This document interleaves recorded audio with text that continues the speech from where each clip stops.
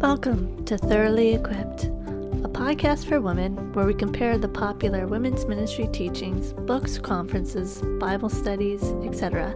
to Scripture. Our focus is 2 Timothy 3:16-17, that all Scripture is God-breathed and is useful for teaching, rebuking, correcting, and training in righteousness, so the man or woman of God may be thoroughly equipped for every good work.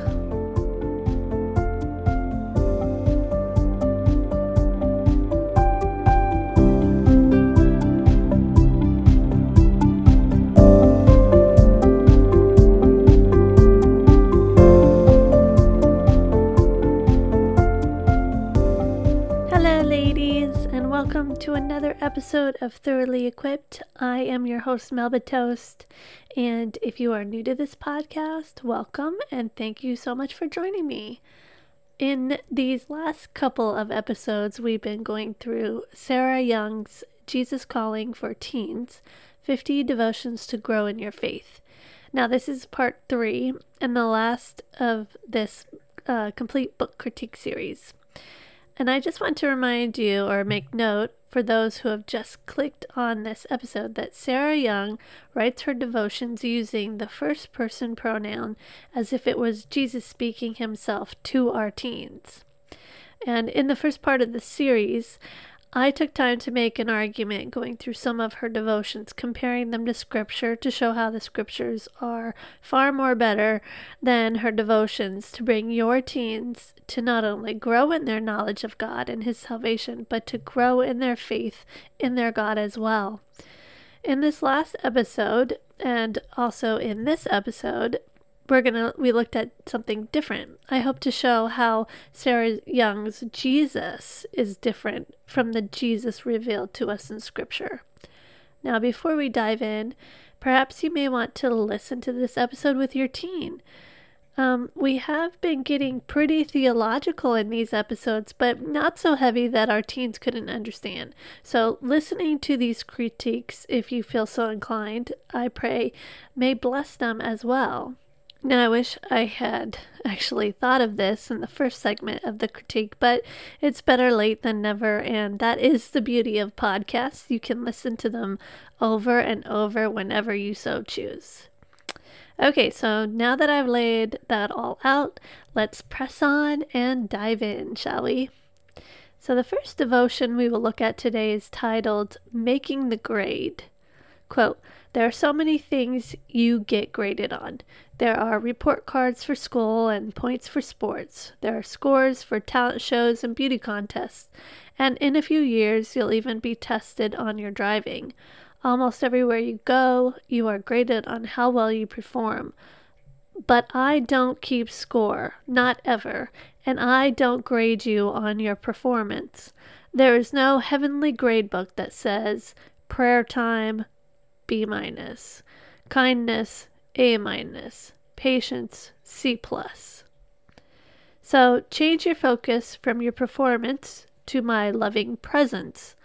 The light of my love shines on you always, no matter how well you're doing or how you feel. You don't need to worry about making the grade because you are my child. It's A+ all the way." End quote, page 50. So Ephesians 3:16-19, Psalm 62:8, and Ephesians 2:8-9 are the scriptures she uses in reference to this teaching. Yet they have absolutely nothing to do with keeping or not keeping score. In Ephesians 3:16-19, we read about Paul praying that the church is strengthened with power by the Holy Spirit for Christ to dwell in our hearts through faith, rooted and grounded in love, and to comprehend the vastness of Christ's love that surpasses all knowledge, so that we may be filled with the fullness of God. In Psalm 62:8, we read about trusting God as He is our refuge. And in Ephesians 2:8-9, it states that it is by grace through faith that we are saved, this being a gift, not a result of works, so that no one may boast. So while our salvation is given by the grace of God and through our faith, not based on a grade, while this is true, These verses do not support the claim that God does not keep records, and that is because we will not find verses that God does not keep an account. We do have 1 Corinthians 13:5 that tells us love keeps no records of wrongs, instructing us to, by the Spirit, walk in love. But we must remember that God not only is love, but is just as well. And to be perfectly just, one must give perfect justice, which does keep all records of all works. There are many verses in Scripture that support this. In Proverbs 24:12 we read, "If you say, 'Behold, we did not know this,' does not he who weighs the heart perceive it? Does not he who keeps watch over your soul know it? And will he not repay man according to his work?" And in Romans 14:10-12 it says, "Why do you pass judgment on your brother? Or why do you despise your brother? For we will all stand before the judgment seat of God. For it is written, 'As I live, says the Lord, every knee shall bow to me, and every tongue shall confess to God.' So then, each of us will give an account of himself to God." Jesus himself warns us and says in Matthew 12:36-37, "I tell you, on the day of judgment, people will give an account for every careless word they speak. For by your words you will be justified, and by your words you will be condemned." God reveals that there are books that hold accounts of every deed done in Revelation 20:12-13. "And I saw the dead, great and small, standing before the throne, and books were opened. Then another book was opened, which is the book of life, and the dead were judged by what was written in the books, according to what they had done." So we can see that Sarah Young's Jesus completely contradicts not only what he himself had said, but what the Holy Spirit has revealed in his word. Jesus and the Holy Spirit are one. They would not and do not contradict each other. But there's another issue here. Whether Sarah Young means to or not, she has belittled grace, implying that Christ's grace to us is because he doesn't count our sin or keep score. This grace undermines and distorts God's holiness and his justice. God is holy that he cannot tolerate sin, Habakkuk 1:13, and like we read, he will punish all sin. So in his justice, he keeps all records of wrongs and must punish and hold sinners accountable even for every careless word. This is the grace that God bestows on us, that instead of deciding to punish us for all our wrongs, our sins, Christ takes the punishment. God does keep record of every sin, and our score is 0 or a big fat F. But Christ paid the price for it, took the sin upon himself, and bore God's wrath for it. This is grace, and this grace, in his love, cost God the Father his Son, and cost God the Son his life. Now, Sarah Young's grace cost the Lord nothing. That's her Lord. But it is an unjust God who doesn't judge whether something is good or bad, since he keeps no record of it. So, another thought is, why then did God give the 10 Commandments? Why give instruction on how we live so we might see how and where we fail? Otherwise, if we are not graded, judged by these laws, why give them when there is no grading or judging by them? For those who did not have faith in Christ or do not have faith in Christ, trusting in his sacrifice for their sins and receiving by faith his great righteousness, they will be judged by these very commandments. So let us teach our teens this. Let us show them this grace that costs God so much. Let us show them this God, this Savior, and this grace that saves. The next devotional is titled Both God and Man. Quote, "Worship me in my holy majesty. Come close to me and rest in my presence. You need me as both God and man. Even though I am God, I had to come into this world as a baby and grow into the man who became your Savior. That's the only way I could meet your biggest need, to be saved from your sins. Since I was willing to give up all heaven for you and to die a terrible death for you, then you can be sure I will give you everything you need." End quote, page 62. Now this might seem trite, but even what seems like a small statement can have a big impact on our understanding of who Christ is and what he has done. In this statement, we have Jesus saying through Sarah Young that he gave up heaven for us. To give up means to yield control or possession of something. In this case, Sarah Young's Jesus is claiming he gave up his control, authority, and possession of heaven for us. But that is just not true. Jesus never gave up anything, as he was and is continually God. Hebrews 13:8. This includes his control and possession of heaven. Now, in the incarnation of Christ, Scripture teaches that he remained truly, fully God, while voluntarily, humbly limiting himself by taking on flesh. Hebrews 2:14. This is the incarnation of Christ. So, in his incarnation, did Christ give up heaven? He descended from heaven, John 3:13, John 6:41, and in his flesh limited his omnipresence, as in his humanity he restricts it to one place at one time. Yet he still has control in heaven, still possesses it in his deity. In fact, he is sitting at the right hand of the Father, wielding all power and authority, Matthew 28:18, in it and on earth now. We might say in our human capacity that Christ set aside or limited certain attributes, these being certain attributes of his divine glory, such as omnipresence.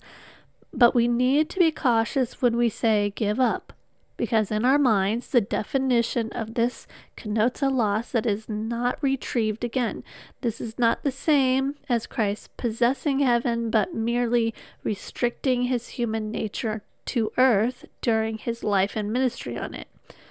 Now, I will end this critique on this devotion with Hebrews 1, verses 5-9. "For to which of the angels did God ever say, 'You are my son, today I have begotten you'? Or again, 'I will be a father, or be to him a father, and he shall be to me a son'? And again, when he brings the firstborn into the world, he says, 'Let all God's angels worship him.' If the angels, he says, 'He makes his angels winds and his ministers a flame of fire.' But if the Son, he says, 'Your throne, O God, is forever and ever. The scepter of our uprightness is the scepter of your kingdom. You have loved righteousness and hated wickedness. Therefore God, your God, has anointed you with the oil of gladness beyond your companions.'" So praise God that Christ has reigned and will reign from everlasting to everlasting. The next devotion is titled, "And That is Faith." Quote, "I know that sometimes you feel alone. Even though my presence is there with you, you don't feel it. Ask me to open your eyes so that you can, quote unquote, see me all around you. I am in the hug of a parent and the smile of a friend. I am in the beauty of a sunset and the majesty of mountains. I am in that soft whisper in the back of your mind that says you are important and are loved." End quote, page 70. Now this sounds very Hinduistic. That, quote, "The universe is considered to be a manifestation of the divine essence and thus to, in one sense or another, be a part of or an expression of God." Or at the least, it comes across as panentheistic. Quote, "The belief that while God transcends creation, the created universe exists in God and is part of God's being." That was quoted from "Creation and the Divine Are God and the Universe One and the Same" from carm.org. Now, Sarah Young uses Acts 17:27-28 as her scripture reference, but if she had us continue reading, we would read scripture contradict what her Jesus just said. In this passage, Paul, before the Areopagus, I hope I pronounced that right, has met with the Epicurean and Stoic philosophers of his day to present to them and argue about the nature of God. And again, she pulls out the last half of a sentence as scripture reference, so we will have to start at verse 26 to get the whole statement. And he made from one man every nation of mankind to live on all the face of the earth, having determined allotted periods and the boundaries of their dwelling place, that they should seek God and perhaps feel their way towards him and find him. Yet he is actually not far from each one of us, for in him we live and move and have our being, as even some of your own poets have said, for we are indeed his offspring. All right, so now let's keep reading. In Acts 17:29, he states, therefore, being offspring of God, we should not think that the divine being is like gold or silver or stone or any image formed by man's skill and imagination. Okay, so Paul explains that the divine nature is not like gold or silver or anything from nature, or even like anything from the thought of man. Being not like it, nor is he in it as a substance or form, such as being one with the tree, sand, a hug, a sunset, or a whisper. But in him all things are held together, as all things had been created through him and for him. Colossians 1:15-17. Quote, the creation account in Genesis chapter 1, verse 1 to chapter 2, verse 24 is clearly a description of God creating, forming, and fashioning a universe entirely distinct from himself. God does not, quote unquote, become, quote unquote, emanate, or otherwise extend his own being into any of the things formed. God creates. He commands and things come into being. He makes man in his image, but not after his kind or out of his substance. He forms man from the dirt and brings him to life as a separate and distinct living thing. From the opening words of the Bible, we are immediately confronted with the fact that God is separate from and superior to the things he has made. Indeed, our worship of God is rooted in part in the fact that he is our distinct creator and sustainer. He is a God utterly outside ourselves to whom we owe our infinite existence. End quote. From Creation and the Divine, Our God and the Universe, One and the Same, from charm.org. Now, Scripture does repeat over and over that we are in him. By him we live, move, and breathe. God is omnipresent, meaning that God is everywhere present, yet separate from his creation. Hinduism says God manifests himself in all things, in his creation. His essence is either in them or he manifests himself in them. When Scripture says that in him we live and move and exist, it means he created it and sustains it. He is the image of the invisible God, the firstborn of all creation. For by him all things were created in heaven and on earth, visible and invisible, whether thrones or dominions or rulers or authorities. All things were created through him and for him, and he is before all things, and in him all things hold together. Colossians 1:15-17. Now, in Colossians 3, verse 11, we read Paul saying that Christ is all and in all. But if we are reading this verse in context, we can see along with other verses that Christ is not in these things as a pantheistic or panentheistic or even Hinduistic view would take, by God being in creation. Christ is fully, truly God, and we are in him, Colossians 2:9. He has created all that exists, Colossians 1:15-16, and John 1:3. as he is eternal and holds all things together. Colossians 1:17. He is the beginning, the firstborn among the dead. Colossians 1:18, and has first place in everything. Colossians 1:18, Ephesians 1:10, Philippians 2:9-11. And finally, he has reconciled all of creation to himself. Colossians 1:20. In him we have every spiritual blessing. Ephesians 1:3-4. Redemption, the forgiveness of sins. Colossians 1:14. And are made alive with him. Colossians 2:13. This is what Paul means by is all. Not that he is in the hug or in the sunset or in the whisper, as to claim that he is manifesting himself in them or his essence is in them, but he is the author, director, creator, and sustainer, etc. of these things. All these verses state that these things are in Christ, meaning he created and he sustains them. Now, there is one verse that states that Christ is in something, Colossians 3:11. But if we go to Colossians 3:11, in the immediate context, Paul is talking about distinctions of people in the church, that there should be no partiality made amongst them, no partiality, as there is neither male nor female, Jew nor Greek within the church, but that Christ is all and in all. He is the only distinction.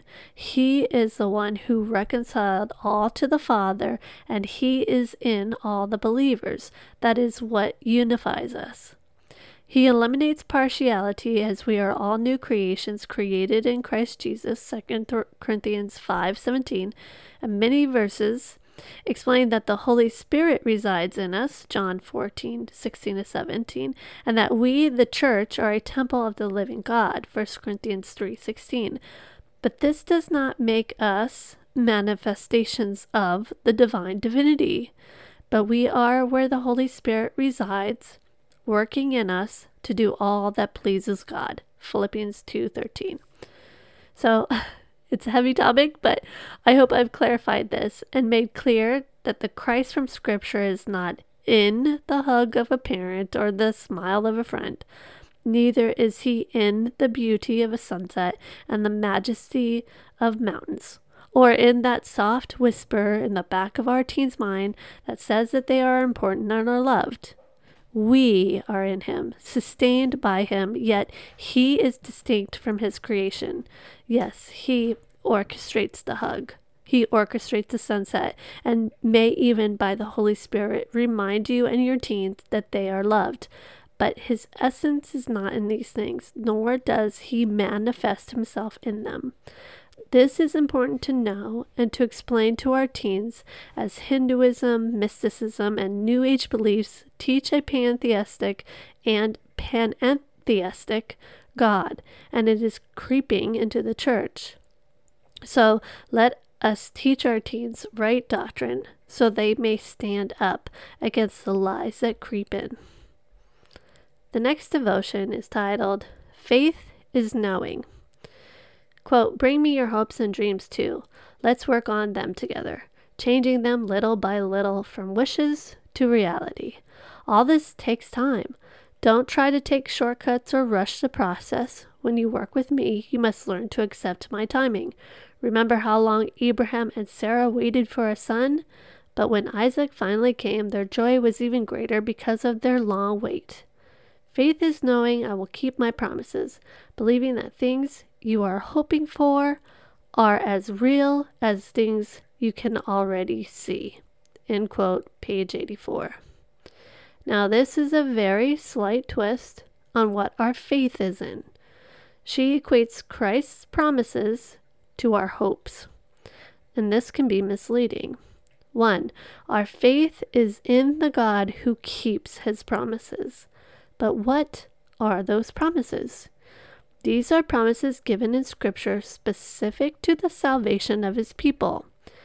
Even her example of Abraham and Sarah, their being given a promised son, is in direct connection to the first promise given found in Genesis 3, that a seed would come and crush the head of a serpent.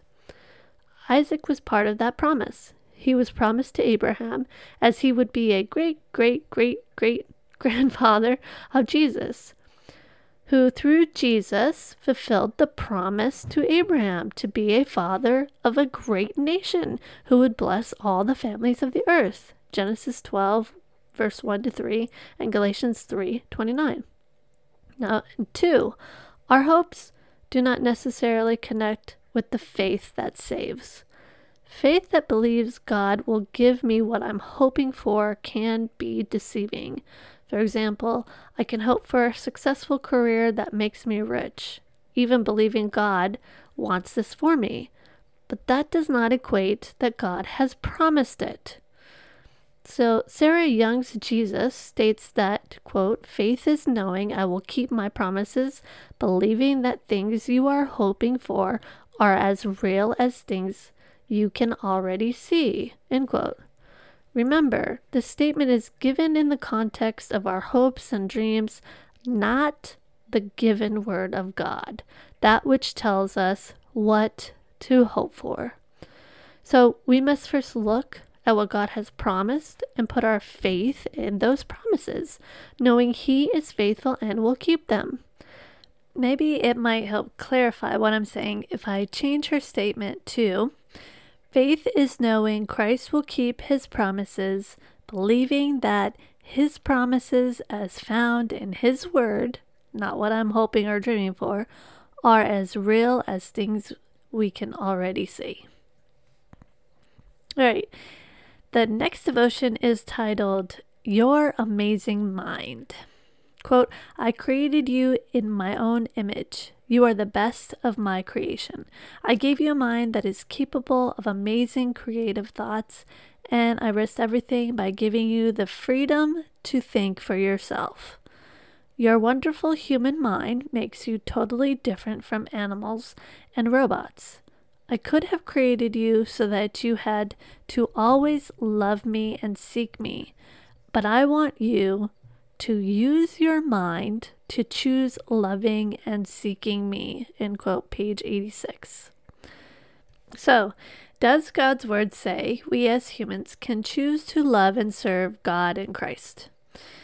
Romans explains just how well human beings can, quote unquote, think for themselves.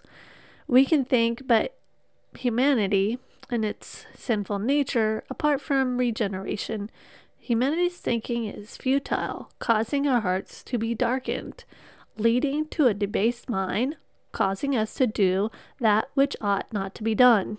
Romans 1:18-32. So ultimately, we are born with a nature that hates God, not one that loves and seeks Him, as Scripture is clear that none seek Him. Romans 3:11. The Christ from Scripture tells us who seeks who. In John 15:16, we read Him explicitly say, You did not choose me, but I chose you and appointed you that you should go and bear fruit, and that your fruit should abide, so that whatever you ask the Father in my name, He may give it to you. All throughout the Scriptures, we read the statements made by the prophets and apostles in regards to God's election of His people Israel. Deuteronomy 7:6-8 and 14:2. And His election of people out of the Gentiles. All of the people God foreknew to be predestined to be conformed to the image of His Son, in order that He might be the firstborn among many brothers. That was Christ to be the firstborn. Romans 8:29. We are chosen by God. Ephesians 1:4, 2 Thessalonians 2:13, Acts 13:48, among others. Jesus says no one can enter the kingdom or come to Him unless he be born of water and spirit, and God draw him. John 3:1-15 and John 6:44. A new spirit must be given to man to enter the kingdom. This is the Holy Spirit's work, not our work, not our choice. And Nicodemus asked Jesus in response to his claim, How can a man be born when he is old? Can he enter a second time into his mother's womb and be born? So Nicodemus acknowledges that this is not something that man can do, And Jesus helps clarify that it is not accomplished by man, but by spirit. So I hope you notice that Sarah Young's Jesus connects this claim to creation, as all men are created. All men, to Sarah Young's Jesus, have this capacity to choose to love and seek him, but Romans says no one seeks for God. It's only because God regenerates man, draws him, and justifies him that one can then choose to love and serve him by walking in the Spirit. He must be born again, as God's original created order had been subjected to a curse, the curse of not being able to know God because we suppress the truth in unrighteousness. This affects our thinking. This affects our quote-unquote amazing mind. So the second birth is not of our choosing, but of God's direct action. John 1:13. The next devotion is titled Unconditionally. Quote, remember that the devil is the father of lies. He likes to sneak into your thoughts and whisper lies to you. One of his favorites is to tell you that I don't really love you unconditionally. Satan wants you to believe that you have to be good enough to be loved. If you make one little mistake, if you even think about sin, then surely I won't love you anymore. This is a lie. I love you no matter what. This world is full of temptations. It's hard to always resist, and it's impossible for you to be perfect. I understand that. I walked on this earth too, and I was exactly your age once. Be encouraged. I lived a perfect life in this world and then died to wash away your sins, and I rose from the grave to be your Savior, all because I love you unconditionally. End quote. Page 104. Now there's some good and truth in this devotion, but it is mixed with enough ambiguity and wishy-washy words to conflate and misrepresent the truth. So first let's think about what Sarah Young's Jesus says the devil lies about, that our teens must be good enough to be loved. Scripture does say that God loves and God hates, not just sin, but all evildoers. Psalms 5:4-5 and Psalm 111:5, Romans 9:13. And then we read how all have sinned, that none is righteous, no, not one. No one understands, no one seeks for God. All have turned aside. Together they have become worthless. No one does good, not even one. Their throat is an open grave. They use their tongues to deceive. The venoms of asp is under their lips. Their mouth is full of curses and bitterness. Their feet are swift to shed blood. In their paths are ruin and misery, and the way of peace they have not known. There is no fear of God before their eyes. Romans 3:10-18. And this applies to all of us. This is our condition before God, in which, in his love, he must hate. John Piper explains this better than I could. Quote, he hates. Now here is the paradox, that he loves at the same time. For God so loved the world, John 3:16, that he hates.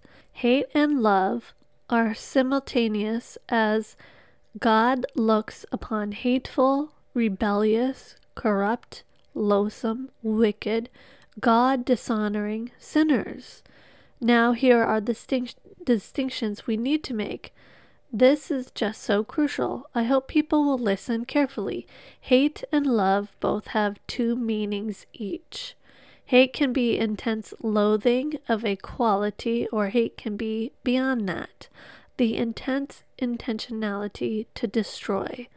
Love, similarly, can be an intense delighting in a quality, and it can be an intense intentionality to bless even in spite of the presence of some unsavory quality.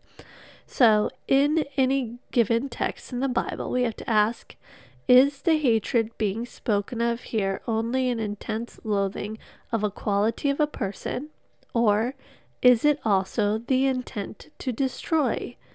And they are different. If you went over to Malachi 1, you would find the latter. And I think some of these texts in the Psalms refer to the former. The same is true with God's love. God's love moves him to save millions of people who, in and of themselves, are loathsome to him. End quote. That was from Ask Pastor John, episode 140, titled, God Loves a Sinner But Hates the Sin, from desiringgod.org.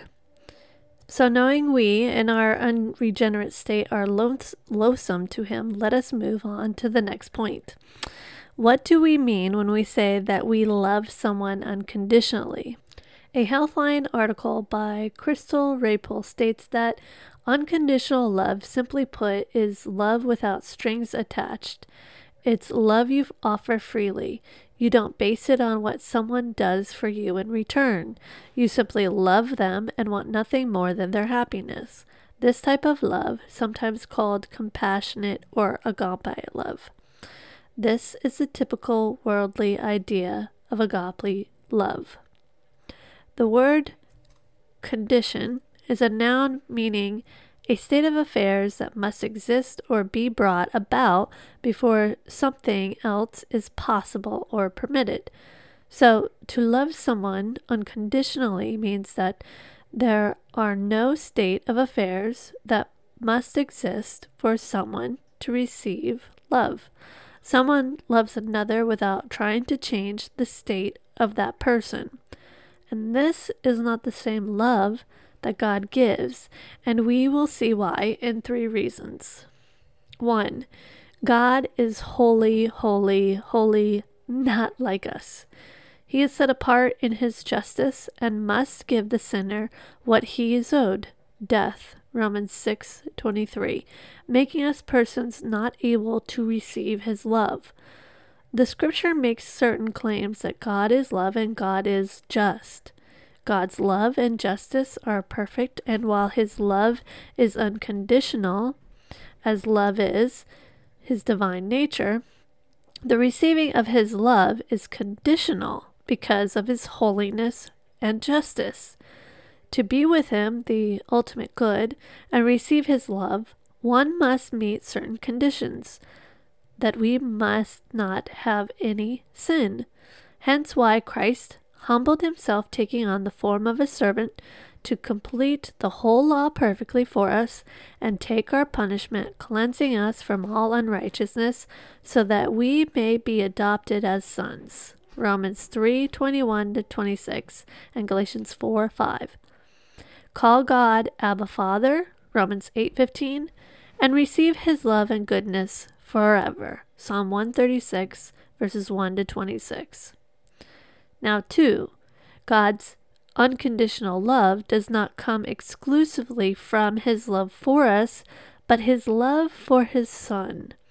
In this love to his Son, he presented to his Son a wife, the church, and in the Son's love, precipitated to the Father, Christ presents us spotless, a people for God's own possession, and the Holy Spirit, in love to the Son and to the Father, washes the church in water and the Word. This love that emanates between the Trinity for God's glory is first and foremost, and we get to participate in that love, being given as a gift to God for his glory and receiving him as a gift for his glory. And finally, 3, God, by his great love, who loves us and our teens, not because of anything we have done or because of who we are, loves us so as to change us. This sinful condition we are in is not acceptable to God, and so he works in us through the Word and by the Holy Spirit to change us and our teens into the conditions that he knows are good. He changes us to be more like Christ, the perfect man, holy as he is holy. That is far from what the world would describe as unconditional love, as the world would tell us that we love without desiring to change one's conditions on the outside and on the inside of that person. To love one unconditionally is to love them despite them being a sinner, love them despite their sin, to accept them warts and all, never urging them to change or be made holy and righteous. This is not the same love, for God's love is not like ours. It works, it regenerates, it makes holy, it makes one like himself. So may our teens understand this, as it will drive them to good works and to be more like their Savior. The last devotion that we will look at is titled, You Are Valuable. Quote, worry is a result of imagining a future without me in it. So your best defense against worry is to stay in contact with me, both talking to me and listening to me. Sometimes you have to think about the future. The key is how you think about it. If you only think about the things you must do to plan and be prepared, then you will start to worry. So when you must plan ahead, follow these 2 rules. First, don't spend very much time thinking about the future.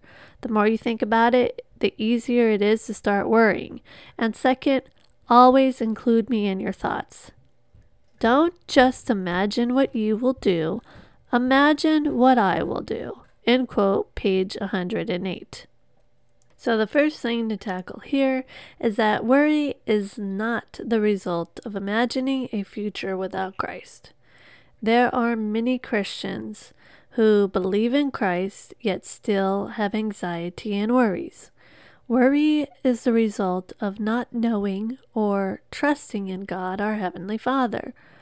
Jesus describes what our best defense against worry was to look at the birds of the air. They neither sow, nor reap, nor gather into barns, and yet our Heavenly Father feeds them. Are you not of more value than they? And which of you, by being anxious, can add a single hour to his lifespan?